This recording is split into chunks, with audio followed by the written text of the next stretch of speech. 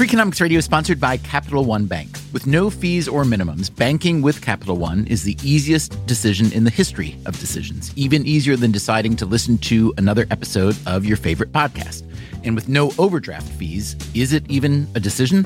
That's banking reimagined. What's in your wallet? Terms apply. See CapitalOne.com/bank. Capital One N.A. member FDIC. Freakonomics Radio is sponsored by Mint Mobile. The best part of spring cleaning is the post-clean clarity you get. It's kind of like when you find out you've been paying a fortune for wireless when Mint Mobile has phone plans for $15 a month when you purchase a 3-month plan. All plans come with high-speed data and unlimited talk and text delivered on the nation's largest 5G network. To get this new customer offer and your new 3-month unlimited wireless plan for just $15 a month, go to mintmobile.com/freak. That's mintmobile.com/freak. Cut your wireless bill to $15 a month at mintmobile.com/freak. Upfront payment of $45 required, equivalent to $15 a month. New customers on their first 3-month plan only. Speeds are slower, above 40 gigabytes on an unlimited plan. Additional taxes, fees, and restrictions apply. See Mint Mobile for details. Ned Sharpless is director of the National Cancer Institute. So when President Nixon signed the National Cancer Act in 1971, the thinking was that we'd be able to give the president a cure for cancer by the bicentennial, 1976. Thus began the so-called war on cancer. It was supposed to be a short war.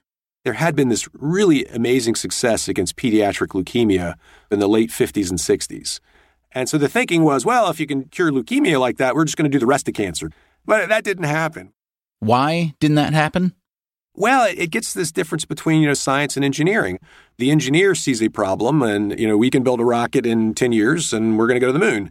It was sort of that thinking that cancer is a problem and we need to develop a treatment and we're going to devote a lot of resources to it. But what we had to do really, and are still doing today, frankly, was decades of intricate basic science to really understand the basic biology of cancer. Basic science and basic biology, perhaps. But overall, cancer has turned out to be incredibly complicated.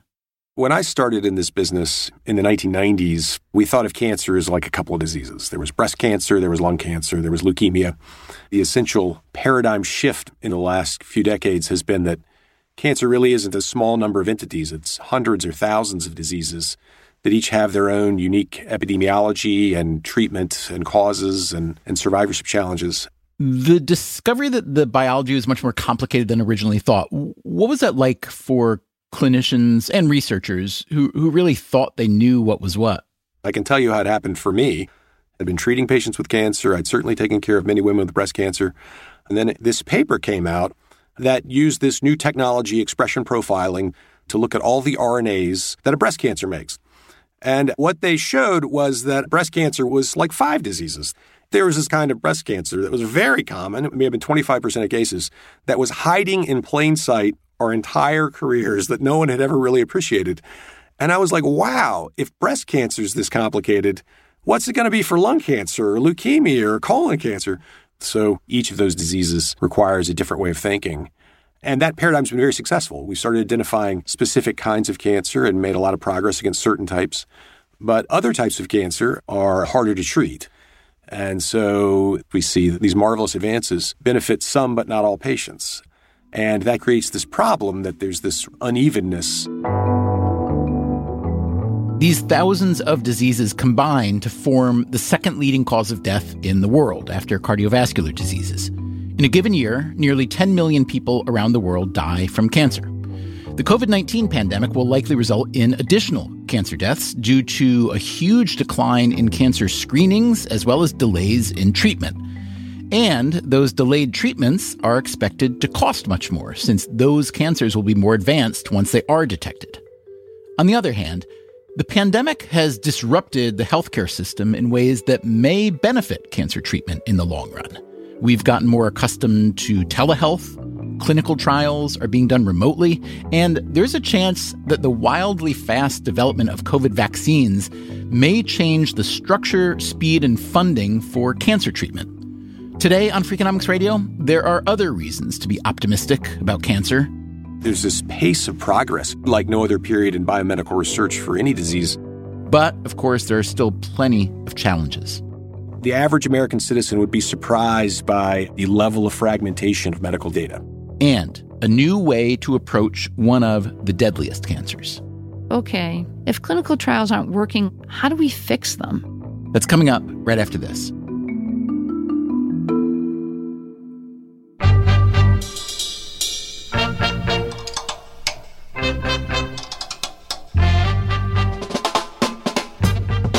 This is Freakonomics Radio, the podcast that explores the hidden side of everything.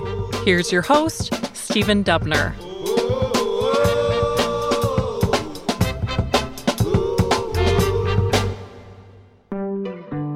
The National Cancer Institute, founded in 1937, is part of the National Institutes of Health. Because the NCI is the oldest constituent agency and because it deals with such a common and devastating set of diseases, it has strong bipartisan support. It also receives its funding separately from the NIH, about $6 billion a year, which affords a certain amount of self-determination when setting its agenda. The NCI's mission is to identify, fund, and conduct the most worthwhile cancer research. We certainly have some really great ideas that we are unable to get to. So I spend a lot of time worrying about how we can prioritize funding to make sure we always fund the best science. Ned Sharpless has been NCI director since 2017. For 7 months during that stretch, he was acting commissioner of the Food and Drug Administration. Before his government service, he spent years treating patients and conducting biomedical research. He was particularly interested in the relationship between cancer and aging. This was at the University of North Carolina in Chapel Hill. Sharpless also co-founded a biopharmaceutical firm, and he owns 10 oncology patents. When he took the job at the National Cancer Institute, he took his lab with him. As he said at the time, "It's very important to me. It's nice to understand the problems of a working scientist." That is correct. You grew up in Greensboro, yes? Yes, true, North Carolina. You seem to have no Southern accent. What's that about? So I can do one if needed, first off. Secondly, I did my residency and a fellowship in Boston. You say the word y'all on rounds exactly one time. Rounds stop. Everyone makes fun of you for 20 minutes, and then rounds resume again. So, yeah, that beats it out of you pretty quickly. You're one of the few people who's had experience as a researcher, an entrepreneur, the head of a large research institution in charge of grants, and head of the regulator for drugs and medical devices. Having worked in all those areas, how do you see things differently than someone less polymathic than that? The thing that has become very clear to me, that it's a nuanced and hard message to tell, but there's this pace of progress in cancer research. There's really exceptional, like no other period in my life, and maybe like no other period in biomedical research for any disease, but it's hard to talk about because it's so heterogeneous. You can focus on any specific area and say, why is progress slow here or there? But in aggregate, what's happening is really amazing. When I was at the FDA, about 30% of the business in terms of new approvals for devices and drugs was cancer-related. It's really remarkable. Over the past 3 decades or so, the death rate from all cancers in the U.S. has declined roughly 30%. In 2018 alone, the most recent year for which we have data, the decline was 2.4%. That is the biggest single-year decline ever recorded. This is all good news, but it's also a long, long way from the Nixon-era hope that cancer was about to be cured within 5 years. There are, however, some things hidden in the cancer data that makes that 30% decline even more impressive. For one, the survival rate for younger cancer patients has improved dramatically. And one reason so many older people are still dying from cancer is that they are not dying from cardiovascular diseases, thanks to a huge drop in mortality there. In other words, many people who in previous generations would have died from heart disease are now living long enough to die instead from cancer. But, as I said, it's uneven. There are certainly cancers where we're making a lot less progress. Okay, where is less progress being made? From 2012 to 2016, death rates for women decreased for 13 of the 20 most common cancers, including lung, breast, and colorectal, but increased for 5 types, including cancer of the uterus and liver. For men over that same period, Death rates decreased for 10 of the 19 most common cancers, but increased for 6, including liver and non-melanoma skin cancer. A lot of those data go to 2016, which precedes a lot of the widespread use of immuno-oncology drugs. So, as good as those data are, they don't include a lot of the new therapies that we've developed. Immuno-oncology, harnessing the body's own immune system to treat cancer, this has a long history. In the 1970s, for instance, there was a lot of enthusiasm about naturally occurring proteins called interferons. It was going to, jack up your immune system to fight cancer, and this was going to be this universal cure for cancer, and it was really a failure. It didn't work. And because of that experience and other experiments like that, the cancer research community, medical oncologists like me, became very skeptical of the idea that the immune system could treat cancer. In fact, skeptical is probably not strong enough. We thought a lot of these people working on the immune system were literally crazy. We thought they were harming patients and irresponsible. And so it was really a vilified field for many years. But a few great scientists persevered and started to identify ways to coach the immune system into fighting cancer. This is hardly the first time in medical history that the supposedly crazy people turned out to be brilliant. In fact, it happens all the time in medicine. In 2016, the Nobel Prize in Physiology or Medicine went to 2 researchers, Jim Allison and Tasuku Hanjo, for immunotherapy research. And then those therapies started to work. And so that's really become a successful and very important way to treat cancer that most in the field, myself included, were very skeptical of in the early days. Let's talk about lung cancer for a second. Still the most fatal cancer, but decreasing, yes. I guess you could look at it from either side, that there has been progress, or you could say, wow, it's still killing a lot of people. Yeah. So the first thing to say is even today, after a lot of progress against lung cancer that reflects various advances, it still kills more people than breast, prostate, and colon combined in the United States every year. So it's a highly lethal malignancy where we definitely need to make additional advances. And also, one of the major things that shaped lung cancer is the use of cigarettes, is tobacco. And so tobacco control over the last few decades is starting to have some success. And then on top of that, we have some interesting new developments. So we have these drugs called kinase inhibitors that target specific subsets of lung cancer. Maybe 15 or 20% of lung cancer in the United States are targeted by these pills that are quite effective and not very toxic.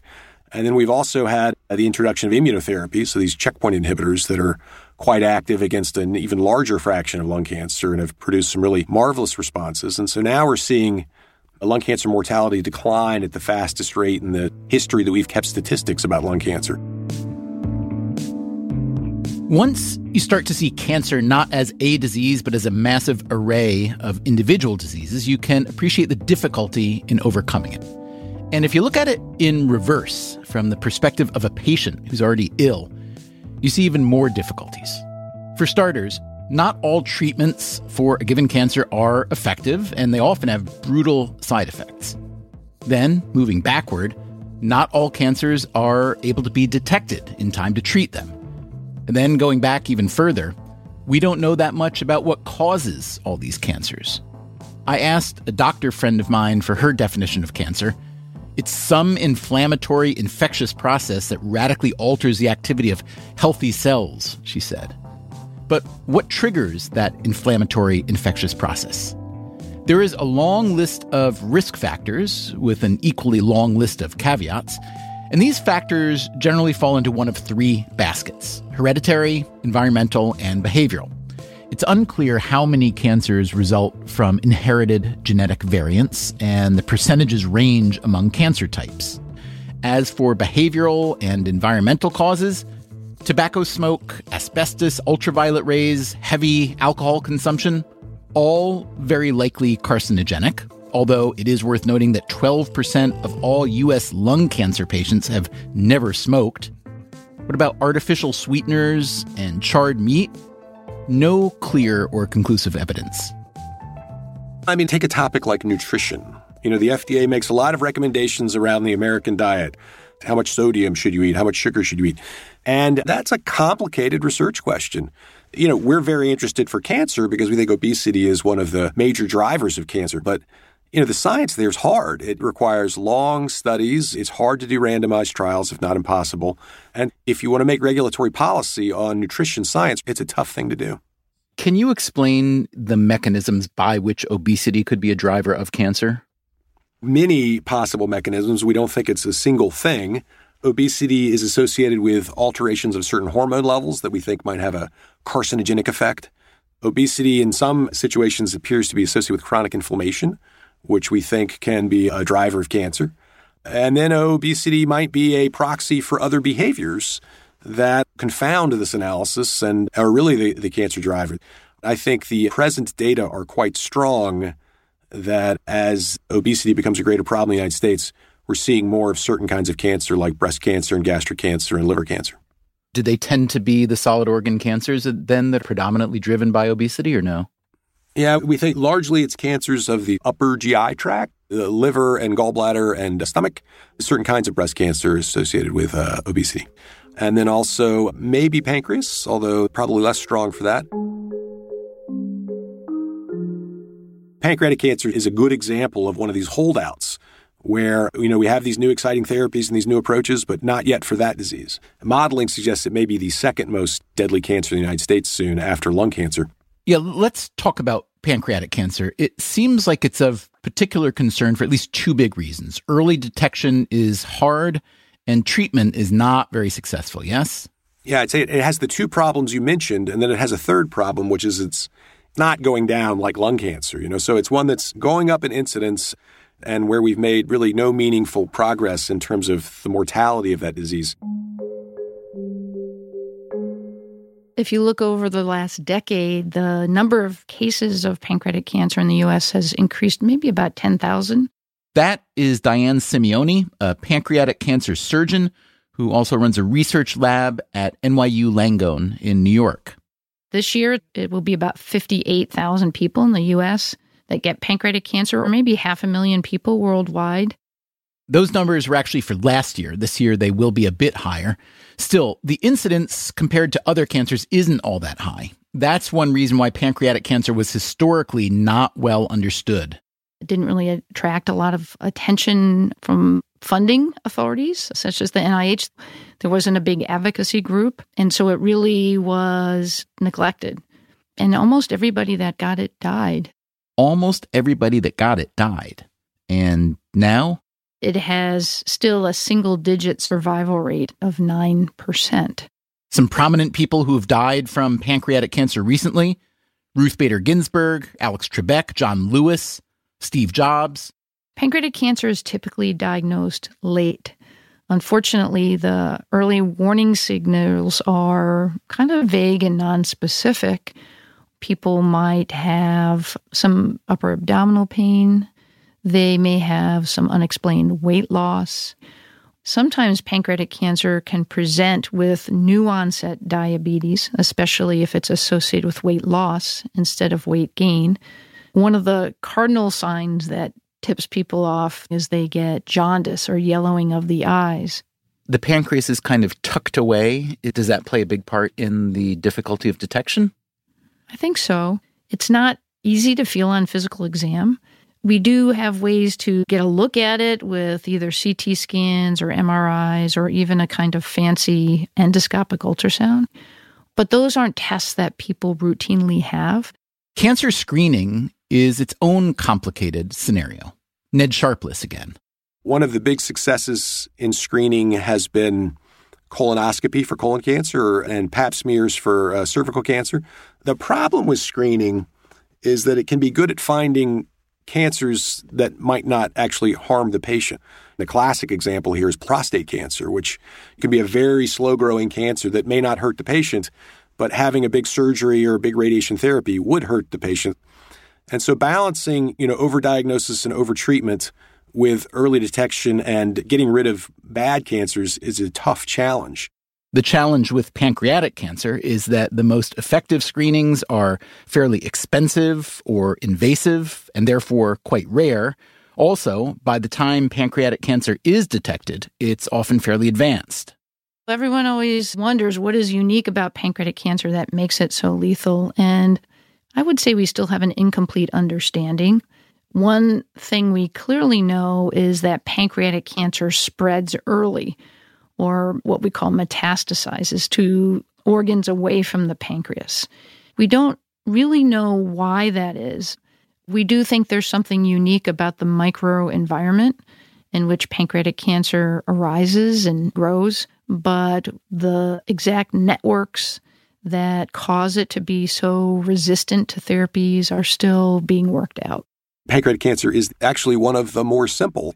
It doesn't come in as many flavors as, say, lung cancer or breast cancer, but the main flavor it comes in turns out to be a really bad disease where we don't have effective therapies at present and we don't have effective screening at present.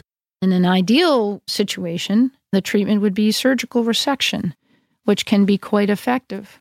Resection meaning you remove that part, not the entire pancreas. Right. You remove that part of the pancreas. And it's interesting, they do a lot of screenings in Japan, and if you look at their data, with surgical resection or removal of pancreatic cancers less than 1 centimeter, the 5-year survival rate is in the order of 60 to 70%. But again, since pancreatic cancer often spreads before it's detected, even surgery isn't always an option. Only 15% of patients that come to the clinic have a surgically resectable tumor. Outside of that 15% who are successfully resected, death happens how fast in the case of pancreatic cancer typically? Months to a year and a half. You've chosen the subspecialty where I imagine you spend a fair amount of time telling people they're going to die relatively soon, yes? Well, I always try to create hope. I think it is important for patients to have hope, but we also have to be realistic. And yes, that is the most difficult part of the job, is to tell someone that we don't have something that can cure them. And I hate it. I'm driven to change that conversation. Coming up after the break, what Simeone and a band of like-minded researchers are doing to change that conversation, and how the COVID-19 pandemic may shake up the cancer landscape. But it requires companies to work together in ways that historically they haven't always been comfortable. Also, we have just released the entire back catalog of Freakonomics Radio, more than 10 years worth of episodes, available free on any podcast app. We have got episodes on the hidden side of pretty much everything: medicine, behavior change, sports, sleep, food, business, pet cremation, you name it. The Freakonomics Radio Network also puts out 2 other weekly shows, No Stupid Questions and People I Mostly Admire.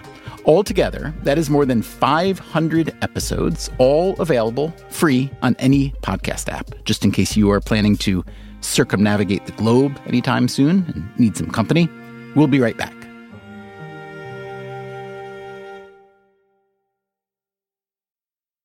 Freakonomics Radio is sponsored by Canva. Supercharge your work with AI-powered Magic Write in Canva Docs. You can just describe what you want to say in a few words, and Magic Write will generate a draft in seconds. You can use it for sales proposals, marketing plans, job descriptions, meeting agendas, you name it. Tweak your draft and you're done. It is a serious time saver and the perfect way to beat the blank page. Generate your draft with Canva Docs at canva.com. Designed for work. Freakonomics Radio is sponsored by BetterHelp Online Therapy.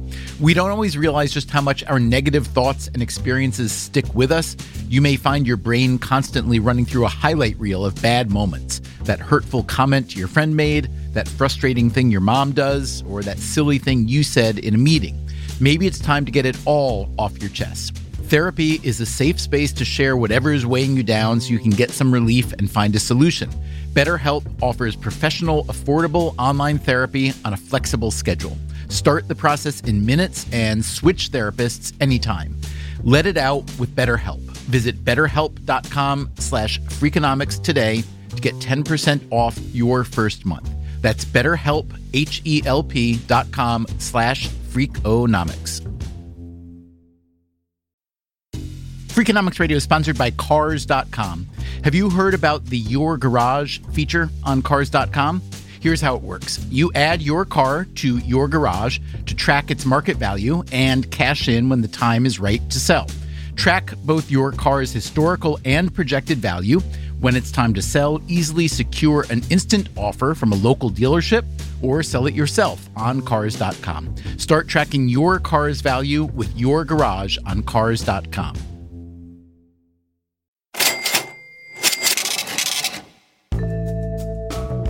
Before the break, we were speaking with Diane Simeone.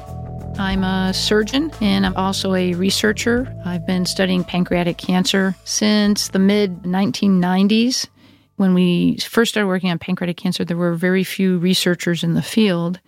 Now I go to scientific conferences, and there'll be 600 or 700 researchers there. And that makes a new era for pancreatic cancer. Simeone now practices at NYU Langone Health in New York City. Full disclosure, I got to know Simeone through the treatment of a family member.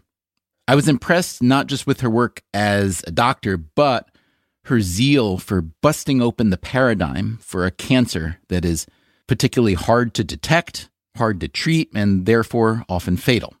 She is one of the ringleaders of a new collaborative platform to change how pancreatic cancer research is done on both the diagnostic and therapeutic sides. The straw that broke the camel's back for me is the year before we started on this, there were new immunotherapies out, and there were, I think, 6 different centers doing the same exact single-agent trial to see if it worked in pancreatic cancer, and all those trials failed. And, of course, no one talking to each other. And they're not talking to each other because why? We all work in our own institutions. Everybody's got their own grants. The incentive system is for individual achievement and not group collective effort. Now, I think that is starting to change, but for really complex problems like what we're talking about for pancreatic cancer, it felt like we just had to rewrite how we work together. And so we embarked upon this effort and built a new clinical trial ecosystem. This ecosystem is called Precision Promise. Precision Promise is what's called an adaptive platform trial. And, it's funny, even if I ask clinicians if they know what that means, a lot of people don't, because it's really a new way to do clinical trials. Precision Promise has been rolled out in collaboration with the Pancreatic Cancer Action Network, or PanCAN, as they're affectionately known, which is a large nonprofit patient advocacy foundation. And the nice thing is they could serve as an honest broker to help bring everyone together. This new platform is already enrolling patients at more than a dozen different hospitals and research centers and hopes to expand to 30 or 40 in the next few years.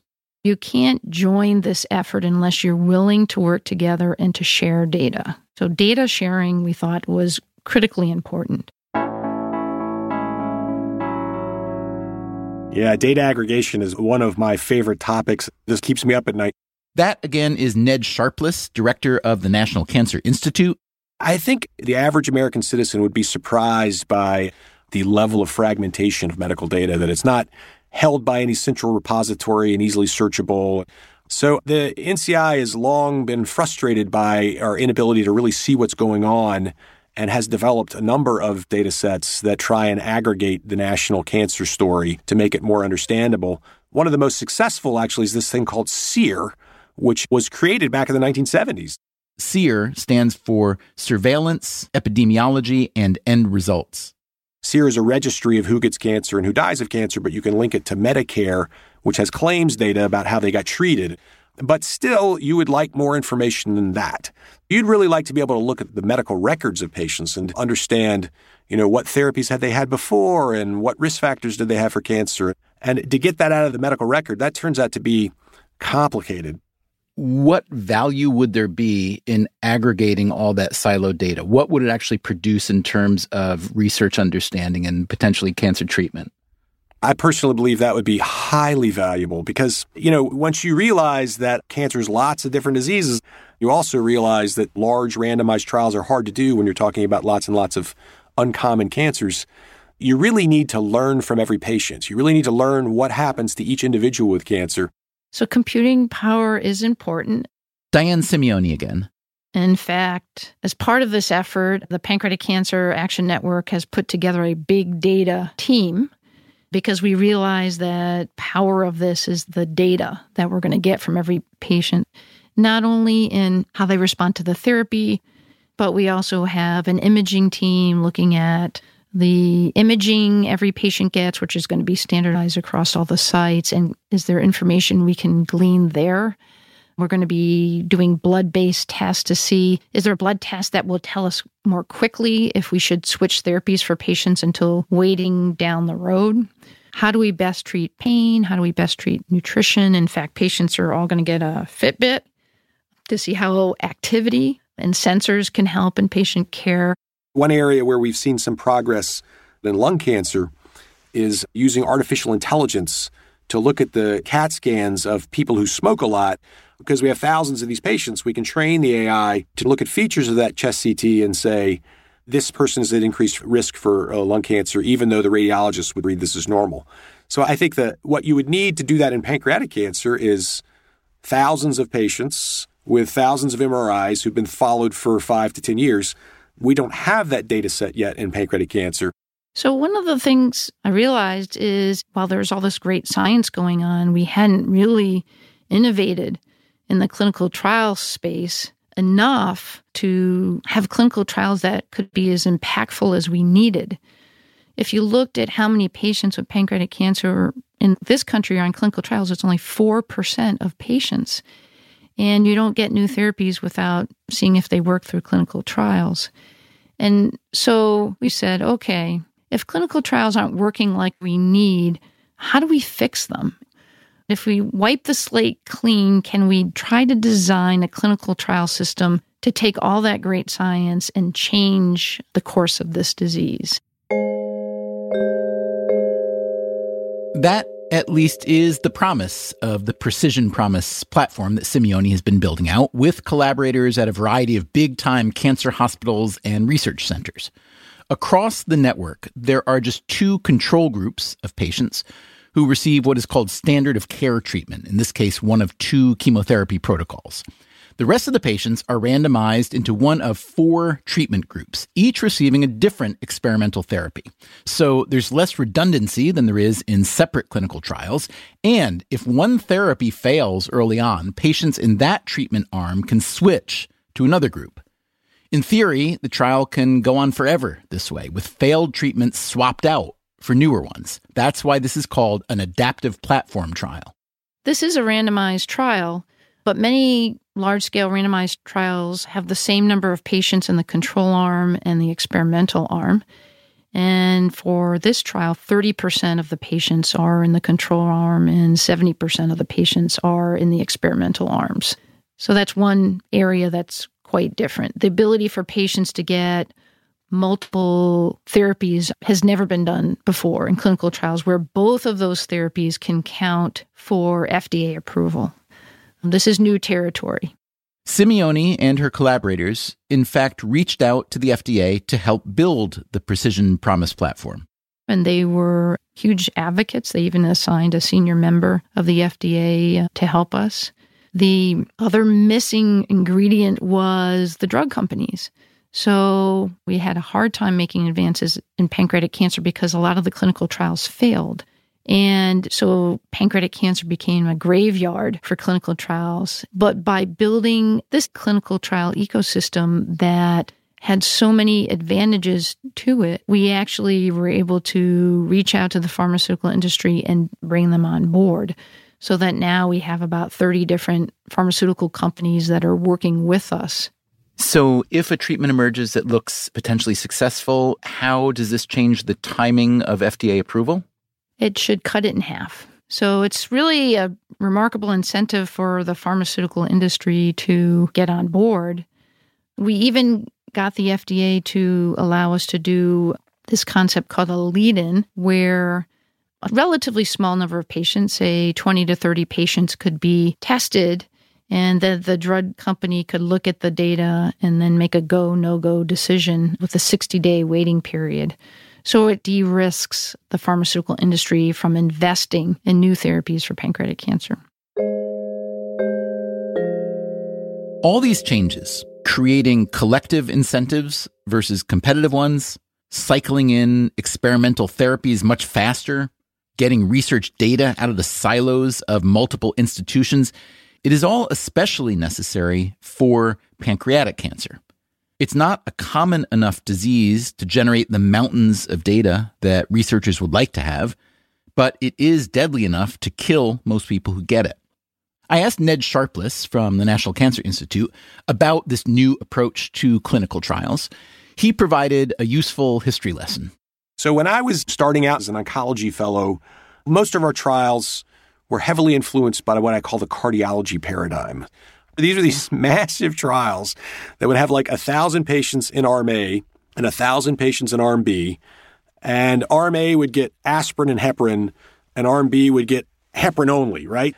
And they'd follow these patients for years, and then they would see, oh, the guys who got aspirin did 3% better in terms of the risk of heart attack or, unstable angina or something than the people that didn't. And that would become the new standard, and then the new trial would use that regimen plus the next drug.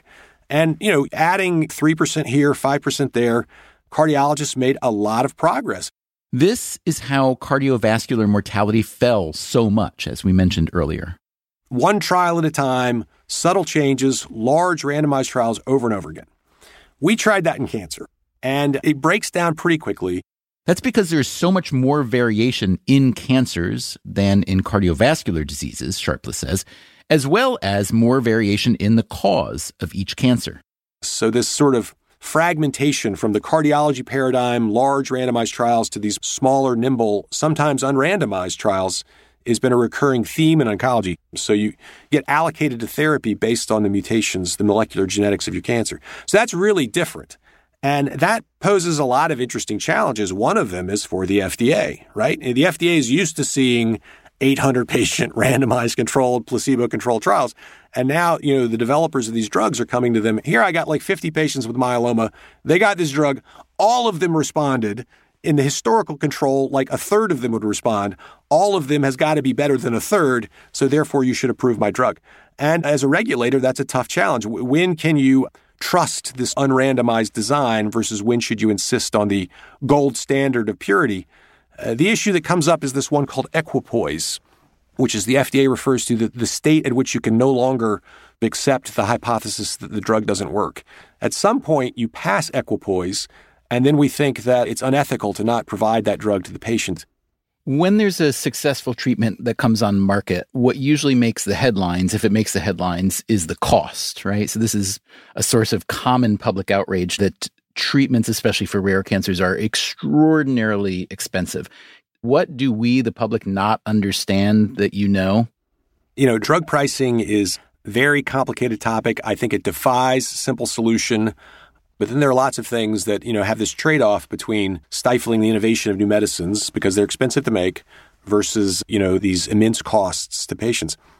So I would make a couple of comments. The first one is, it bothers me as a physician that any patient with cancer has to choose between their medicine and their rent. That happens in the United States, unfortunately. I feel tremendous empathy for those patients.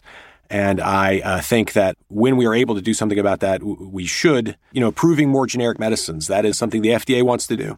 That will lower drug prices eventually, although it can take longer than you would like. Second thing to say is it's very expensive to make new drugs. It's really hard to do. Most of them fail. And it really does cost billions of dollars per successful drug that the pharmaceutical industry always says this is why they have to charge so much. It is true. But let me say one other thing that I think is a really important point, which is that having a drug that works for someone, but which is tremendously expensive, is a better problem than having no drug at all, right? And that's in cancer often what we're talking about. Once you have an expensive drug that works, that becomes an engineering challenge. How do you make that drug cheaper? How do you make another version of it? And we are much more successful at tackling that problem than we are at developing totally new out-of-the-box therapies. Therapeutics are one major goal of Diane Simeone's endeavor, but that is just one goal. As with all therapeutics, and especially for something as vicious as pancreatic cancer, they're more viable when the cancer is detected earlier.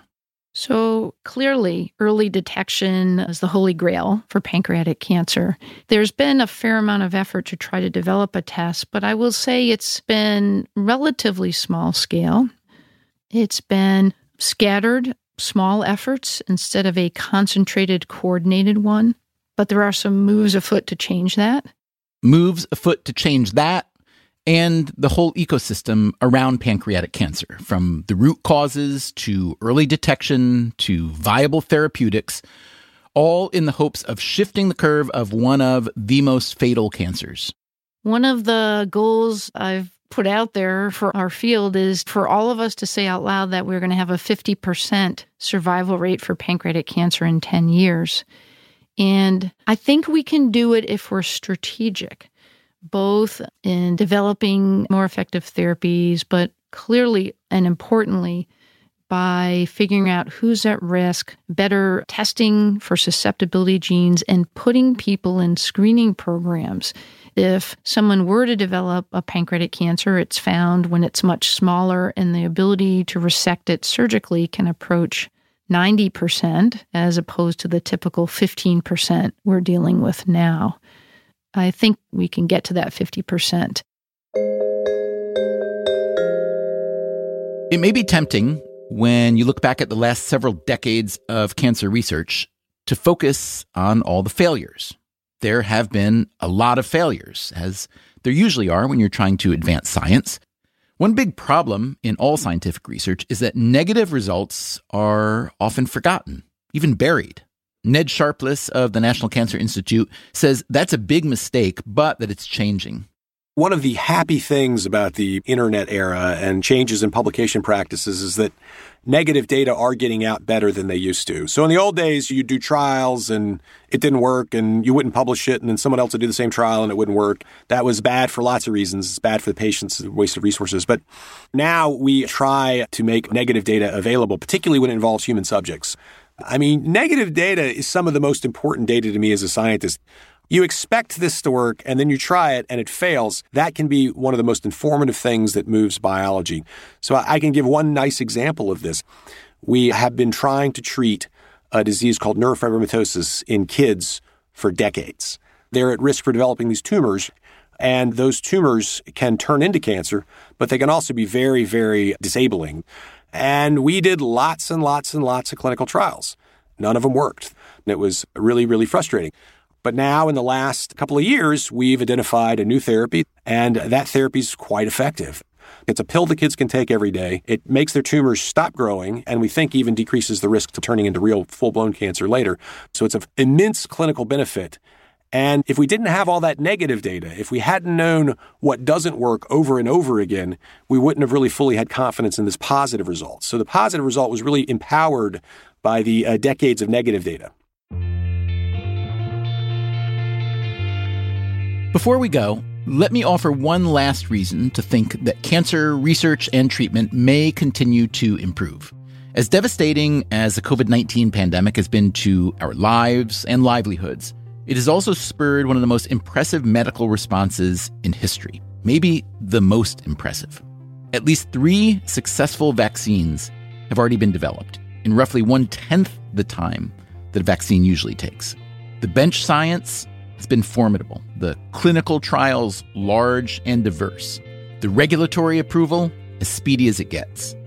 Last August, a few months before the Moderna and Pfizer-BioNTech vaccines were given emergency use authorization by the FDA, we interviewed former FDA Commissioner Peggy Hamburg. I asked if she thought that the mechanisms developed and the alliances built in pursuit of a COVID-19 vaccine might prove beneficial for the treatment of other diseases. I absolutely do. I think that some of these advances were already underway to some degree, and we are seeing the real value of systematic attention to the infrastructure for clinical trials, as well as the importance of innovation in how clinical trials are done. Testing multiple different drugs against one placebo arm allows you to learn a lot about a lot of drugs as quickly as you can, with more people getting access to one of the potential candidates with just the one placebo arm. COVID-19, I think, marks a hugely important moment in time when the scientific research community came together across disciplines and sectors and borders in order to collaborate. And I hope we won't lose that spirit of collaboration because I think it is absolutely essential. But it requires companies to work together in ways that historically they haven't always been comfortable. We also interviewed Tal Zaks, the chief medical officer at Moderna. Though they are now famous for their COVID-19 vaccine, Moderna has also been applying their mRNA technology toward cancer and other therapeutics. I asked Zaks what kind of knock-on effects their vaccine success might have for other treatments. I think from my perch, looking specifically at mRNA technology, it will have done two important things. We will have proven the ability of this technology to scale up manufacturing, and that scale-up of manufacturing will have implications not just for other vaccines, also for other mRNA medicines coming down the pike. And I think the proof that this vaccine works will translate into a much higher degree of confidence and the probability of success overall for mRNA medicines, as well as the ability to scale them up. I think the broader thing that I hope we all take away from this is the strength of collaboration that this pandemic has forced. I think none of us who are in the throes of doing this will ever go back to business as usual when it comes to relationships and interactions between companies, between government agencies, etc. At least I hope not.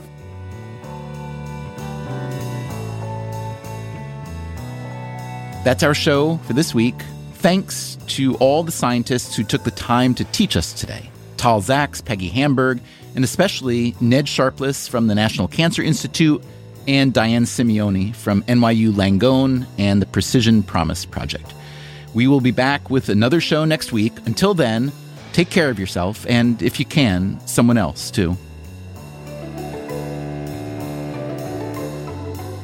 Freakonomics Radio is part of the Freakonomics Radio Network and is produced by Stitcher and Renbud Radio. We can be reached at radio@freakonomics.com. This episode was produced by Matt Hickey with help from Daphne Chen. Our staff also includes Allison Craiglow, Mark McCluskey, Greg Rippin, Zach Lipinski, Mary Duke, and Emma Terrell. We had help this week from Jasmine Klinger. Our theme song is Mr. Fortune by the Hitchhikers. All the other music was composed by Luis Guerra. You can get the entire archive of Freakonomics Radio on any podcast app. If you want to read transcripts or show notes, visit Freakonomics.com. As always, thanks for listening.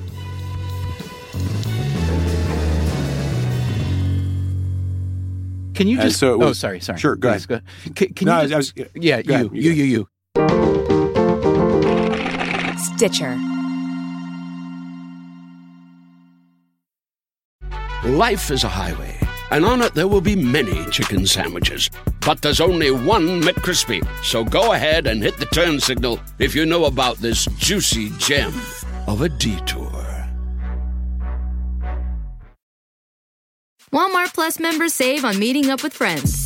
Save on having them over for dinner with free delivery with no hidden fees or markups. That's groceries, plus napkins, plus that vegetable chopper to make things a bit easier. Plus, members save on gas to go meet them in their neck of the woods. Plus, when you're ready for the ultimate sign of friendship, start a show together with your included Paramount Plus subscription. Walmart Plus members save on this plus so much more.